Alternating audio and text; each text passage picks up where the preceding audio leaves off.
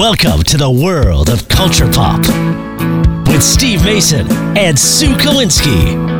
Culture, comedy, movies, TV, tech, authors, trends, pop.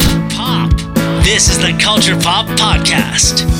Hey everybody, welcome to the Culture Pop Podcast. I'm Steve Mason along with Sue Kalinsky. Sue Ballou, what is going on? I'm just bundled up in my house. It's freezing in here. Yeah, and you've got heat, right? You've got heat available to you. I know, but a lot of times I don't like putting on the heat because it doesn't feel good. You know, it's like too much. I actually like the cold. I'm looking forward to this brisk weather.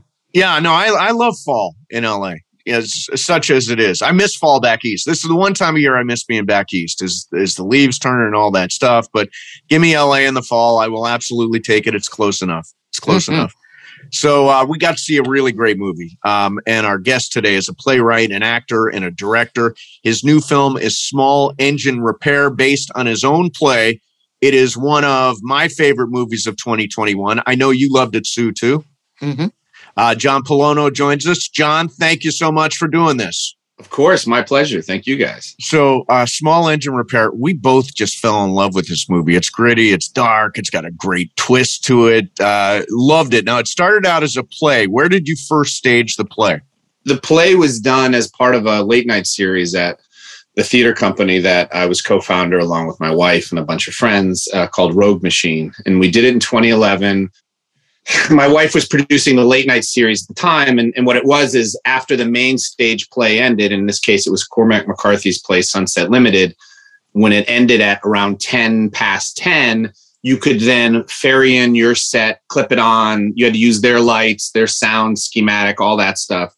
And you could do whatever you wanted. So people would then sit down at around 10:30. You know, you could drink in the theater. People usually had dinner and they had it. So the material by nature was rowdier and more sort of twisted. And with that in mind, I kind of let loose and wrote this, incorporating the sort of physicality of the Sunset Limited set.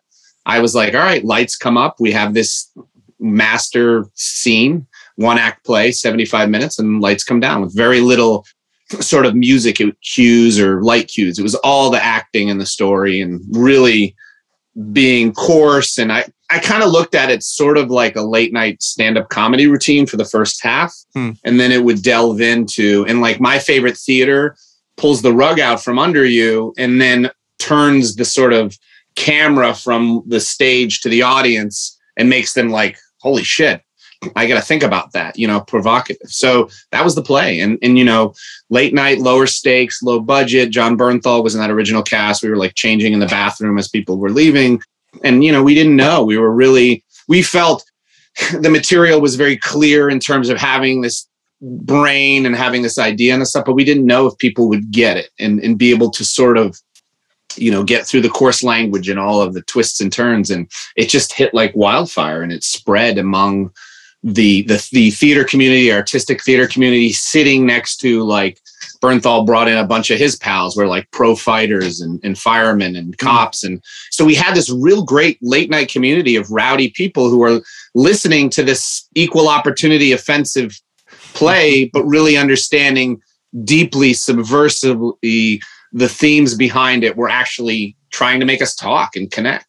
And that artistic experiment paid off. The play ended up moving to a couple other theaters, bigger theaters from this 40-seat late night house. We got some main stage productions.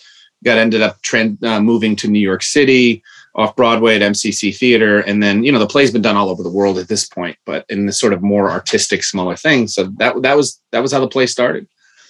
So this story of these three guys, is this biographical in some way? I mean, it takes place in New England. I know you're from New Hampshire.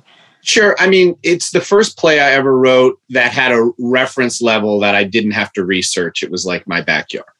And, at that point I'd written a lot of plays, but I guess I got to be honest, I never thought where I grew up was so interesting as to warrant a play. And then I just kind of said, screw it. And I did.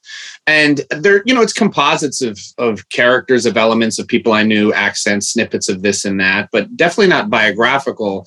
Although emotionally, my having a daughter and growing up in a certain environment was certainly a truthful jumping off point for something about me I mean, I always feel like, especially when it comes to writing a play, like if I don't feel my heart pounding in my chest about it, like I'm not going to write. There's, it's a lot of work, very little money, and you got to put your blood and your sweat in there. It doesn't always work, but it's got to be something that I'm like really engaged in. So I always enjoy, I felt that juxtaposition of these like masculine, rowdy, testosterone fueled guys really discussing what I felt at the point was something that having 3 sisters and having a daughter, I felt very strongly about. So it was like, how do I make a feminist themed play told from the point of view of these masculine guys? And that was very personal to me. So that kind of jumped off. But, composites of the characters, like Frank was inspired by a guy who, when I was in college, my senior year, I bought a Harley off of this broker who would just buy and sell bikes, and we bought this Sportster, and a bunch of it was in boxes. My dad was an engineer, and he has a real hard temper. He's hard to he's not the most patient guy, but we put this bike together and did the electric and all that stuff. And there was some issues that we were incapable of doing with the carburetor. And my dad worked on South Willow Street in Manchester, and he used to drive by this shop. And first of all, there was a place called Frank's Front End that would fix the front end of your car. So look, where I grew up, my generation, you never bought new cars. You'd always buy used cars. So you're always in the shop. And so I was, anyway, that Frank's Front End, I was always like, that's such a cool name. But this guy who ran this Harley shop, I'd go in there, and he was just this big dude, and he had this big pit bull and a bed, and he would sit down, he'd like give you a beer, and he and his friends would just like every time you went, because I had a chronic issue. It took like 6 times to go. Every time I went, the same guys were there. They're hanging out, and they're drinking beer, and they're just talking about women and about everything like this. And the guy had a daughter, and he's like, my, daughter, this and that. And I was just like, these guys are so interesting. You know what I mean? And like, I've worked a lot of construction sites. I've worked a lot of like various manual labor jobs throughout my life. And I just kind of was always in my neighborhood and everything, in that working class milieu. So, that was kind of it. I was like that contained, home base of that Harley shop was like, I was like, this is a cool place to do a play. And that was, yeah. So, you cherry pick these things, but that was fun to visit that. So what about the play made you think this is a movie? And was this your directorial debut? It was, yes. It was. What made you think, I see a movie here, I feel a movie here? Man, that's such a great question. So couple of things, Bernthal being in that cast, and I only met him at the second reading of the play. We just hit it off. We became, real good friends. He's one of my best friends today. And we were always like, we worked on so much together. Was he already Walking Dead Bernthal at that point? So he did the first season of Walking Dead. Okay. And John, he's gone public about this, so I'll tell you. So he was involved in a lawsuit where he was in Venice and somebody tried to steal his dog, who's in our movie. Wow. And he got in a fight with this guy and knocked this guy out for a while. And the guy saw John's billboard for Walking Dead or whatever and sued him.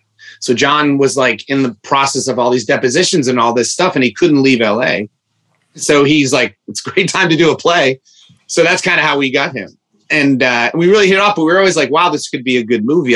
One of a great advantage of an independent film is having it primarily in one location, of which plays typically are. Small Engine Repair is especially suited for a movie because the stakes are very cinematic. During this time, this 10-year period, the technology that was in the play, which was Foursquare originally, that social media element just became more relevant.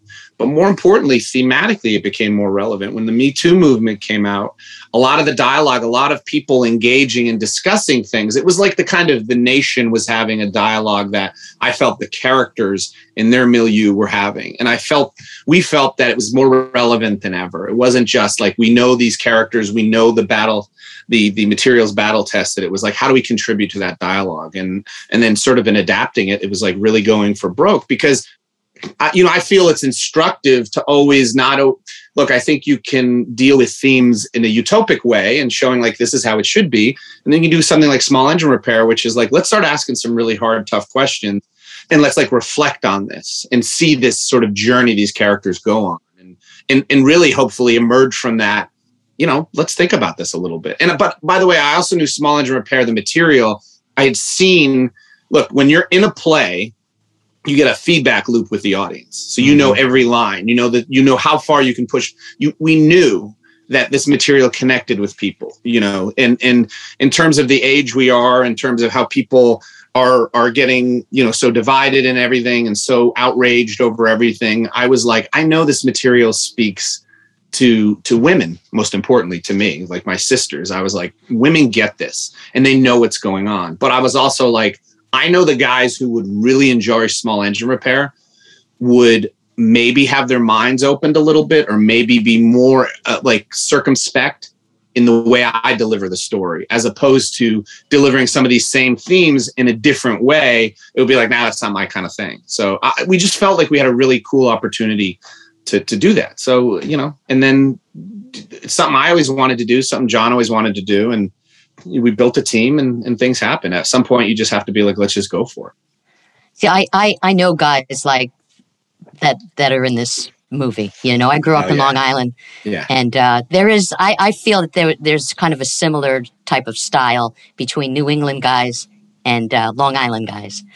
And a bunch of knuckleheads, you know, always getting into trouble. The dialogue in this movie is just incredible. There's one line that, oh my God, it was so, when I'm trying to remember who said it, when he said, who knew that an accidental orgasm in Hampton Beach bathroom would go to fucking college? I mean, it's just, I mean, it just doesn't get any better than that. But it really brought me back to growing up. I love hearing that, Susan. That's so awesome. You know, I think when you tell a story that's super, super specific regionally, it ends up being universal. And, you know, we've had people from all over the world see the play and say, oh, you know, I'm Australian, but that my dad has a shop. That's my dad, or Long Island or Portland. Everywhere has these guys. You know, the accents are different. Some of the references are different, but everyone's the same. And, you know, that's an example of a line that was deeply battle tested on stage, you know what I mean, for years. So we were like, but the interesting thing is theater has that sort of dynamic where you know, it's more musical. Like you have to plant your feet and project it and it's hear it. In the movie, so much like, I mean, I encourage you to watch it again. I really tried to make a movie like some that I were so inspired by, but like Goodfellas or Reservoir Dogs. These movies that the first time I saw them, I was kind of terrified and so much went by. And then on subsequent viewings, I kind of saw how funny they were and so many of this stuff. So this movie, a lot of the really funny lines in the play are just kind of thrown off in the movie. And the line you picked up on is a great example. I mean, that just gets thrown away. I mean, I would say people don't always necessarily hear it even when they first see it. It's so funny that it stuck with you. The movies that got made, and it has a feel for me of the movies that got made in the 70s. That sort of gritty, dark sort of, you know, Paul Schrader. I mean, there's an element of that sort of Taxi Driver kind of mission thing. You know what I'm talking about? Oh yeah, man. I'm so happy to hear you say that. I mean, that was definitely much the approach, like a Sidney Lumet, like even like, you know, even Do the Right Thing was a huge, which is obviously 80s, but still the movies of the era where it was like more provocative and really pushing the culture and pushing the audience and doing that. And that's very much what it is, but stylistically as well, though, you know, the whole apparatus of the filmmaking, the way it was shot and everything, you know, I wanted the audience to feel a little derailed. Like, who's in charge of this? It's not necessarily in control. It's racing towards this out of control moment, which sometimes happens, especially when you hang out with guys like that and they get really fucked up and it can be dangerous. It's tense. It's funny, sort of out of control, which those 70s movies, to your point, totally embraced that chaos. And that was very, very much designed. So what other 70s movies inspired you? I mean, look, Taxi Driver is a huge one, obviously. You know, I love Dog Day Afternoon, Serpico, just in terms of these like masculine, like Dog Day Afternoon is a great example because that's a very progressive movie, but it's done so gritty and thrown away. And it's not like, hey, pat me on the back, look how open-minded I am. And it was like, I always loved that movie and how much it crept up on you that you left. And it really made you think about some things you wouldn't ordinarily do. And so that was very much the idea. But obviously, you know, Scorsese's like a huge one. And, you know, Paul Schrader being the writer of Taxi Driver, all that stuff where they're kind of exercising demons in the narrative and the anti-heroes and the complicated, you know, there's no clear heroes in small engine repair. I think you root for them, but more importantly, it's like, what journey do you go on as a viewer as opposed to the characters coming out with some deep, profound, spoon-fed enlightenment. It's like the onus is on you. What do you feel about it? You know what I mean? Which I love that. I love that interactivity of it. So yeah, I love how much attention to detail that was in this movie, and like Shea Wingham, who we love, he's been on our show. His crappy haircut told you so much about his character. Just that lost kind of loser guy. It was all in his haircut. No, man, we had that was. We had a great Mr. Braun, who was our head of our hair department, who was so good. I mean, all of it, that whole thing, and Rachel Havesi, who was like our makeup person, and Mia, our costume designer. Like, we had these, one thing I always said early on is I'm like, my dream is someday kids would dress up as Packy for Halloween. Like let's give him a distinctive enough look that he's a character. He is deeply enmeshed in that character. And what of all those details? Because look, I think sometimes in a bigger movie with a bigger cast, you have so many different looks, it's harder to track. It's like Packy spends most of the movie in one outfit and one particular thing with hat head. And the scars that we had on him. And like, I grew up, and I'm sure you did too, and you're in like a kind of working class neighborhood, you see kids who they get cut and they didn't get the best medical treatment. They have a scar that, like, I would make sure my kids went to a plastic surgeon because, like, I can afford that. But growing up, you didn't. Somebody got a cut in their eye, they got 2 stitches and they're done. And then they have a scar the rest of their life. Well, so they're sewing it up themselves. Well, yeah, in some cases. They're not going to the dentist every 6 months. They're not doing that. So Packy was very much like hand-me-down clothes. It's like that's his uncle's jacket. And Shea is a brilliant character actor, but he is that kind of guy who would work with those studio heads, and they loved it, to get every detail of it. So he shows up on set, like everything, like he has a story behind the gloves he wears and the hat and all that stuff. The way he smokes, the way he puts it away, like even when we have him smoking a joint, he's like, it had to be rolled a specific way. He had to roll it. He had to do all that stuff. So that level of texture, and it's not like a gimmick. It's just so he just effortlessly lives in the space of that character. Well, and he's kind of cast against type too, because I'm used to Shea Wingham as being sort of the guy in charge, the cop, the authority figure. Was that deliberate on your part to kind of go against type? Well, look, it's always fun when you can do that if they can handle that. I mean, in this case, it's like John and I, we have 10 years of friendship and we played the character, and we knew whoever was playing Packy had to be like an incredible actor. And John knew Shea. I was a big fan of him, but I was like you. I was like, I know Shea as like a heavy. Yep. But he read the material and he's like, I'm going to lose. Dude, that guy like went on like a Raging Bull diet. Like he lost so much weight. He was down to, I'm going to say like 140 something pounds. Wow. I mean, he was nothing. And he just so inhabited it. And I know on paper, and I've seen some wonderful actors play Packy, that Packy is very, very funny and he has heart. But the depth of that character, to me, he's the most singular literary creation in the whole movie. Like a lot of these characters and archetypes and versions of them could coexist in another movie, but Packy only exists in this environment around these friends. So you needed someone who could get the depth and the heart that he did. And he absolutely did. And, it was a leap of faith because, yes, he has not exactly done something like this, but I was familiar enough with his work. And in John, in terms of having these conversations with him and seeing him do it and the process he went through, we rehearsed this movie like a play. We sat at a table for months, and John and I and Shea, and really got layer by layer. So, when he showed up, he was that guy.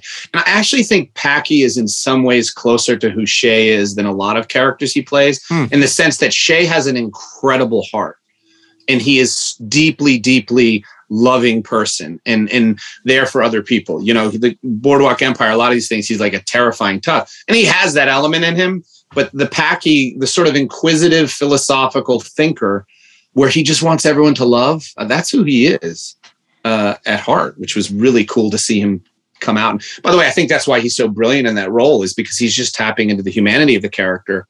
Where, a lot of actors, I think, could have potentially played that role, like kind of almost making fun of him or playing the low-hanging fruit of the humor. And he never tried to be funny. He was always like a damaged, tragic person.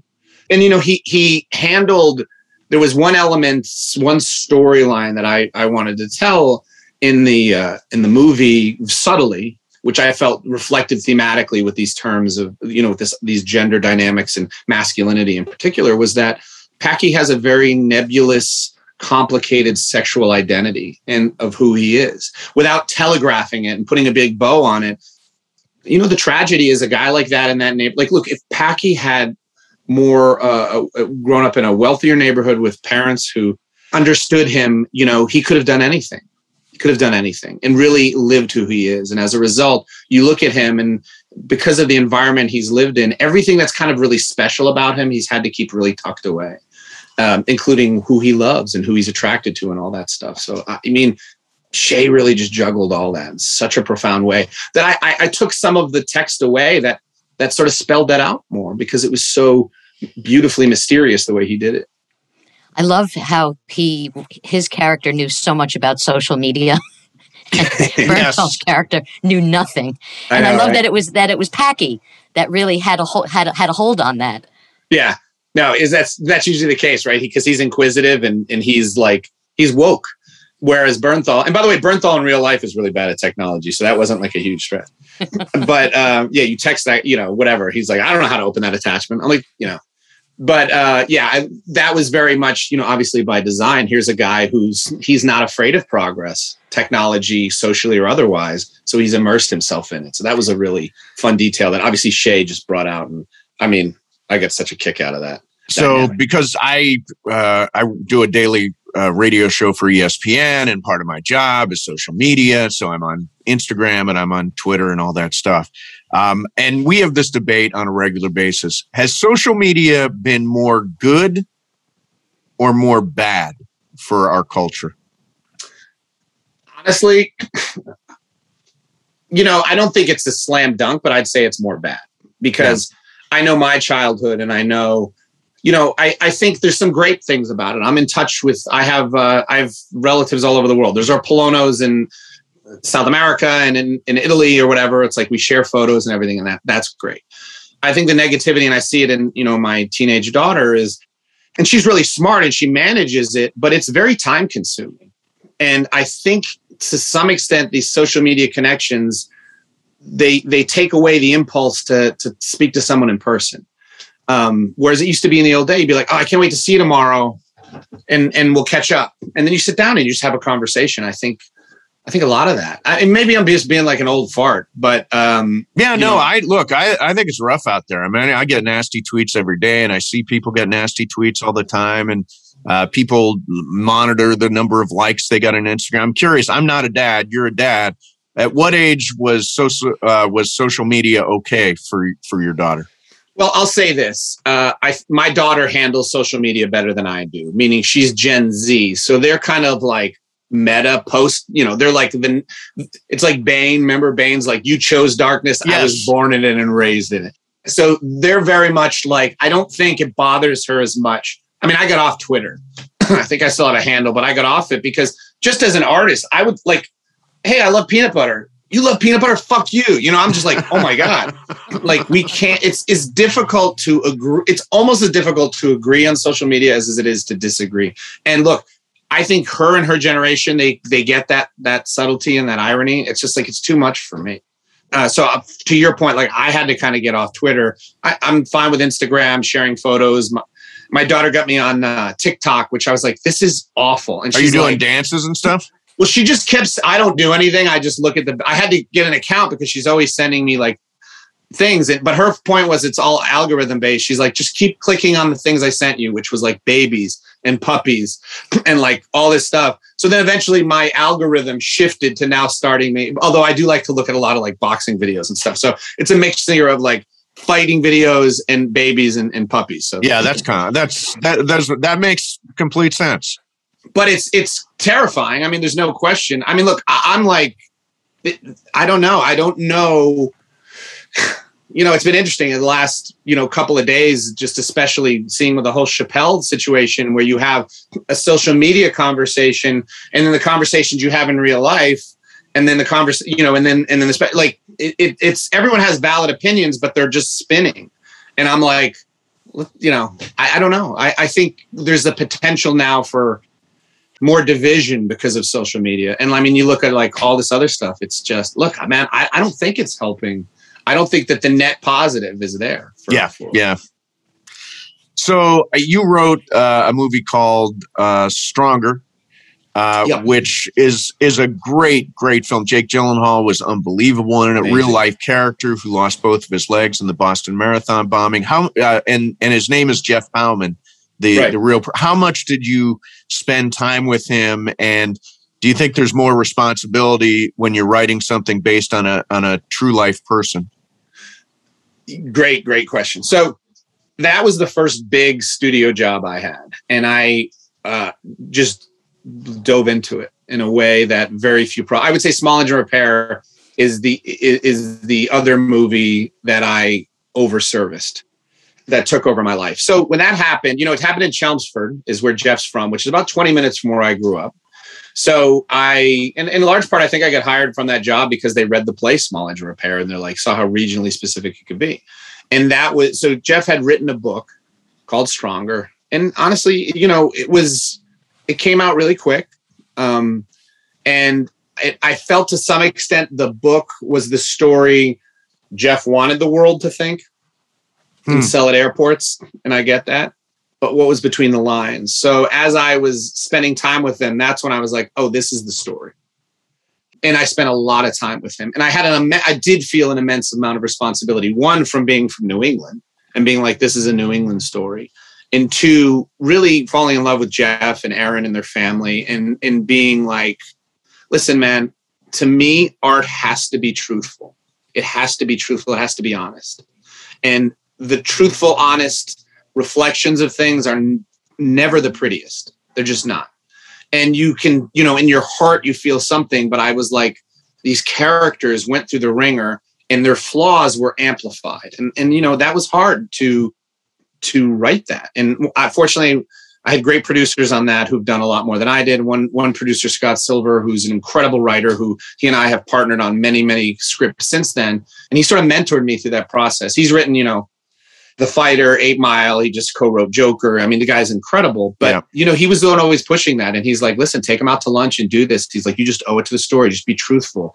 Don't sensationalize. Don't do all this stuff. And it was such a great lesson. So it was that story is very warts and all. And look, man, you get your legs amputated. It's fucking hard. Yeah. And wanted to show that. But also what's not really in the book was how hard that is. And when you have the weight of the city and the world telling you they're a hero, it's like Boston can't heal until you heal, Jeff.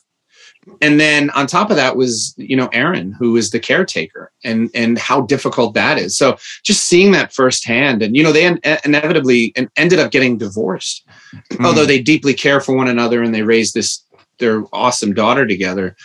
The truth of it is those things, listen, that's the truth. When you go through something like that, it's something like, I'm pulling a percentage a little bit out of my ass, but it's something like 80% of relationships of amputees end. Wow.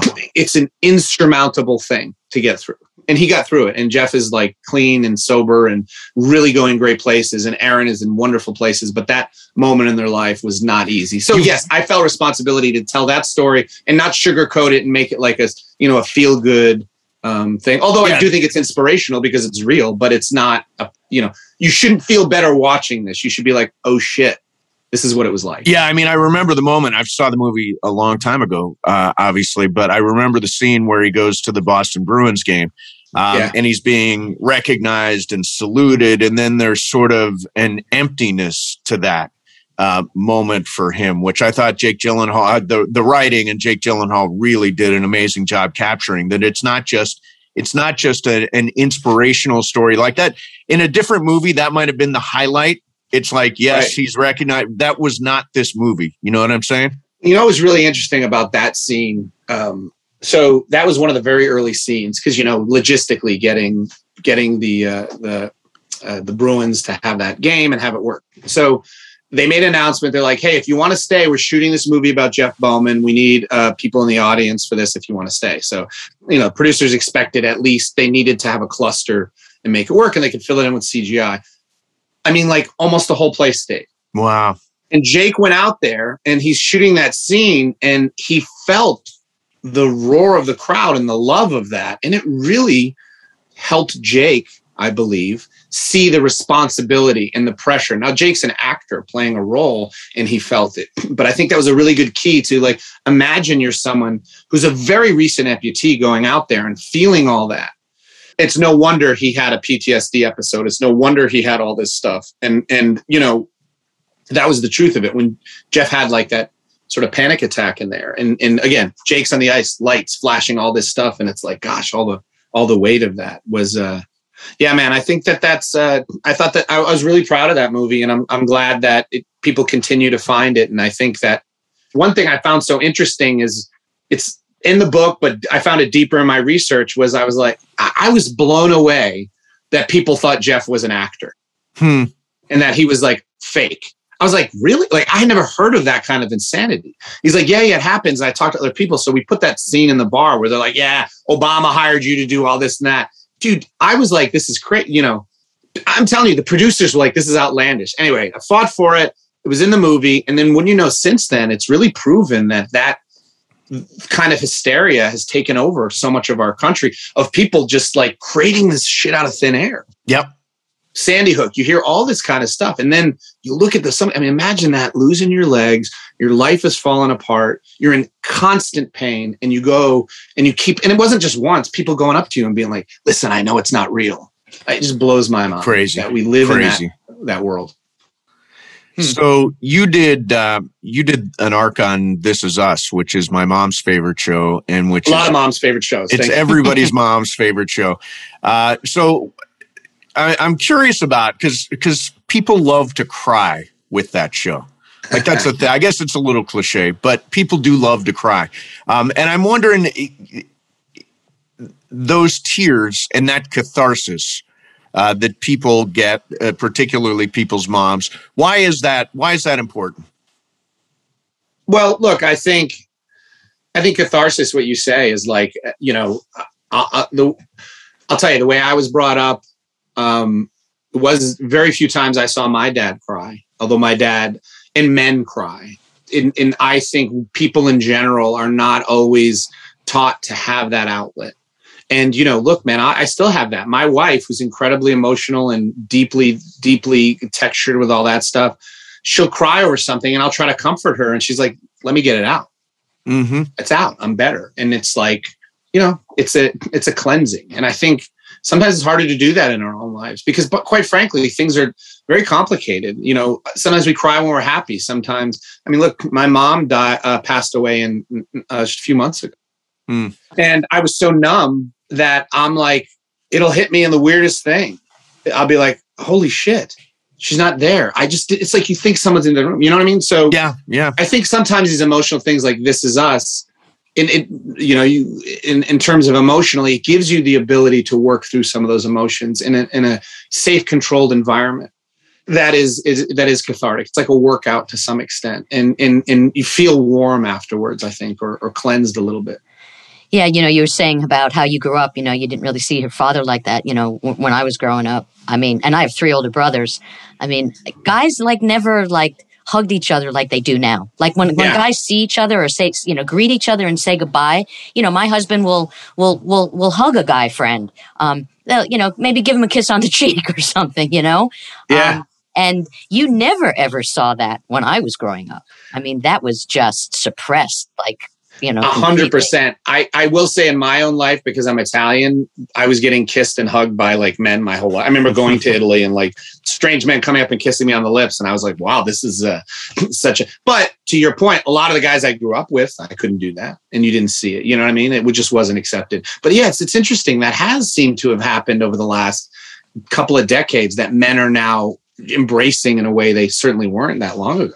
Well, it's kind of like that. Hey, bro. It's like that. Yeah. Hey, bro.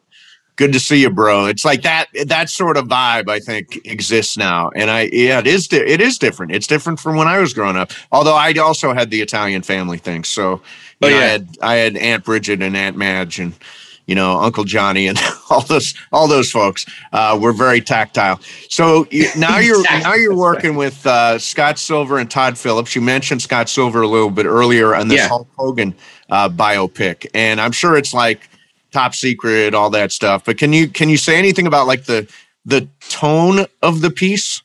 Listen, man, I am so paranoid about that project. I will tell you anything you want once we're not recording. But yes, like I've never worked on a project that's more secretive than this is. And by the way, the script is amazing, and it's like full access to Hulk himself. If you're a Hulk Hogan fan, you will love the movie. I'm just so paranoid because there is so much in it. There's so much that I think fans would be surprised by. There's so much that fans will love.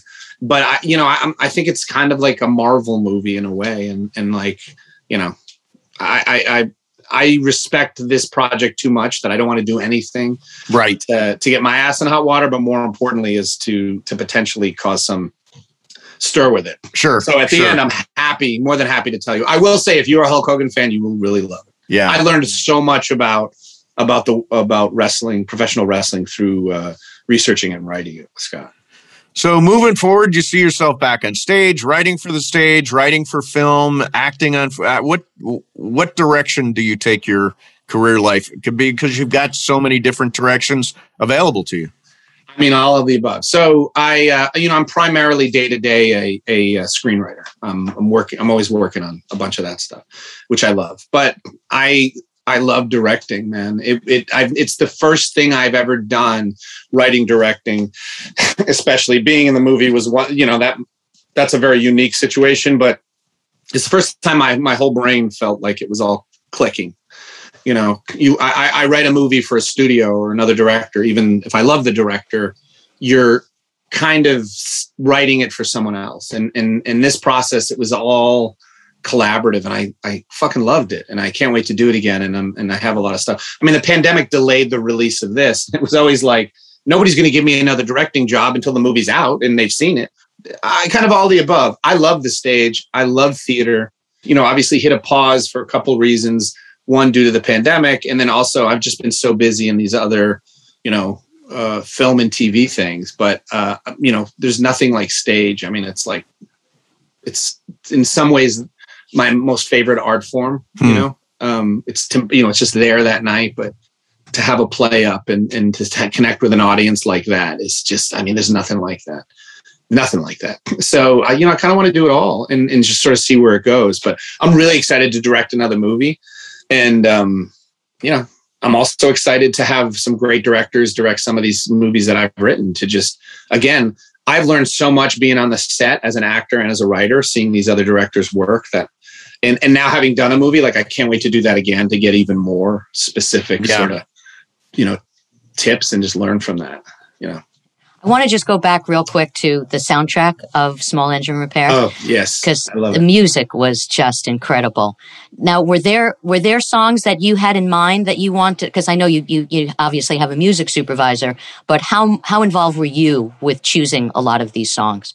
I'm so happy you've asked that question. I wish more and more people did, because it's one of those things that the soundtrack was an immense amount of work getting it. Now,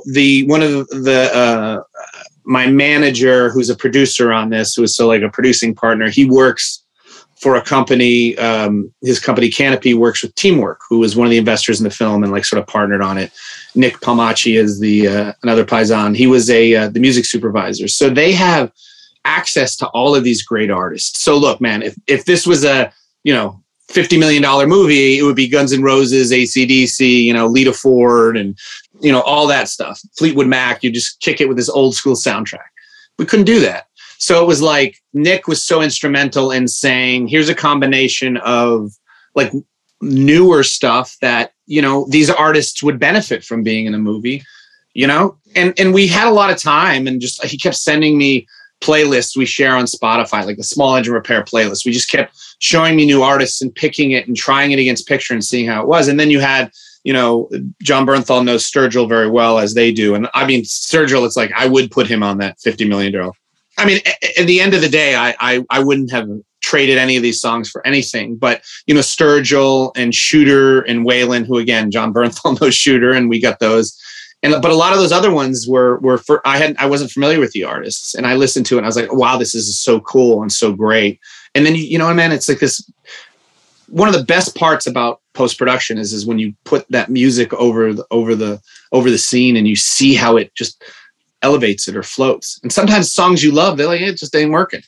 But that element was, and it was the discovering these artists and putting them in was one of my greatest pleasures of the whole process. And I have to say, as a viewer, it was a gift to someone like me who didn't know these artists as well. And I looked all of them up. It's like, you know, am I that out of it in the music scene that I don't know these people? So, but I think wonderful. I'm so happy to hear that. I'll definitely tell Nick; he'll be thrilled. You know, he worked so hard, and you know, so then when you like as a filmmaker, it's easy. It's like, look, I want this song, and then he has to start reaching out to them and negotiating them and saying to an agent, and they're like, wait, how much money? And you're like, listen, this is not a big movie. And then eventually you find the right artist who's like, look, I just want it out there. I love what you're doing. In some cases, I think they had to see the movie and they're like, okay, cool. You know, it was great. But I'm with you. A lot of those bands I had not heard of, and now I'm like, took a deep dive into them. Well, listen, really the movie is Small Engine Repair. It really is. We're not just saying this. We don't say this to everybody that comes on the show, but really is one of my favorite movies of the year. Sue, I know you loved it as well. Mm-hmm. Really, really great film. It is available now in theaters and on VOD, and couldn't recommend it more highly. Hey, John, thank you so much for doing this, man. We really appreciate it. Thanks, guys. I really appreciate it. Hopefully see you on the next one. Your questions were incredible. You made my day. Thank you so much. Great movie, Small Engine Repair. Really cool guy who I mentioned. I mean, he could go he could go theater, he could go acting, he can go film directing, he can go screenwriting. I mean, he's multi-hyphenate. He can do pretty much anything he wants at this point. He's a cool guy. I want to have a drink with him one day. Yeah. He'd be a good guy. He'd be a good guy to drink a highball with. Absolutely. All right. I want to be in a local bar with him, having a beer and shooting some pool. That's the kind of guy he is. Didn't you used to call shooting pool shooting stick? I think I may have said that I shoot a good stick or something like that. You shoot a good stick. There you go.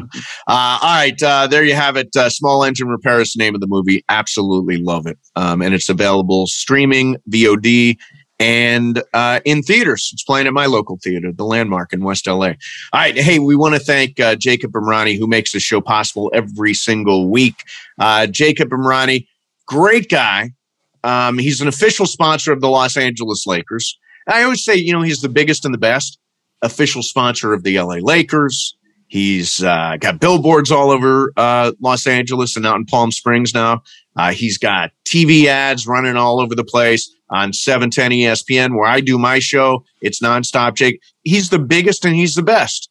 And so if you're involved in that moment of crisis where you get into some kind of accident, a car accident, a motorcycle accident, as a pedestrian, on a bike, or it's your wife, or it's your kid, or whoever it happens to be, you want a pro, you want the biggest and the best. He will deal with the insurance company. He will deal with the doctors. If you need a doctor, he can get you in there within 24 hours. And he's got a team of people that will handle every piece of paperwork for you. And remember, you don't pay Jacob a dime unless he wins your case. So remember, 844-24-JACOB. That's 844-24-JACOB. 844-24-JACOB. Or remember the catchy jingle, accident or injury.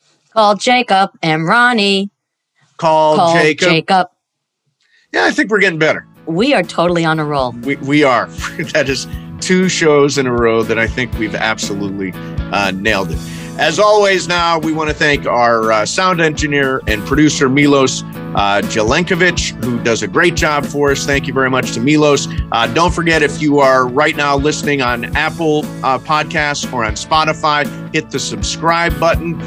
Leave us a rating, leave a review. Always really important to us, and we appreciate that. Sue, great seeing you. You too, Steve. And we will see everybody next time on the Culture Pop Podcast.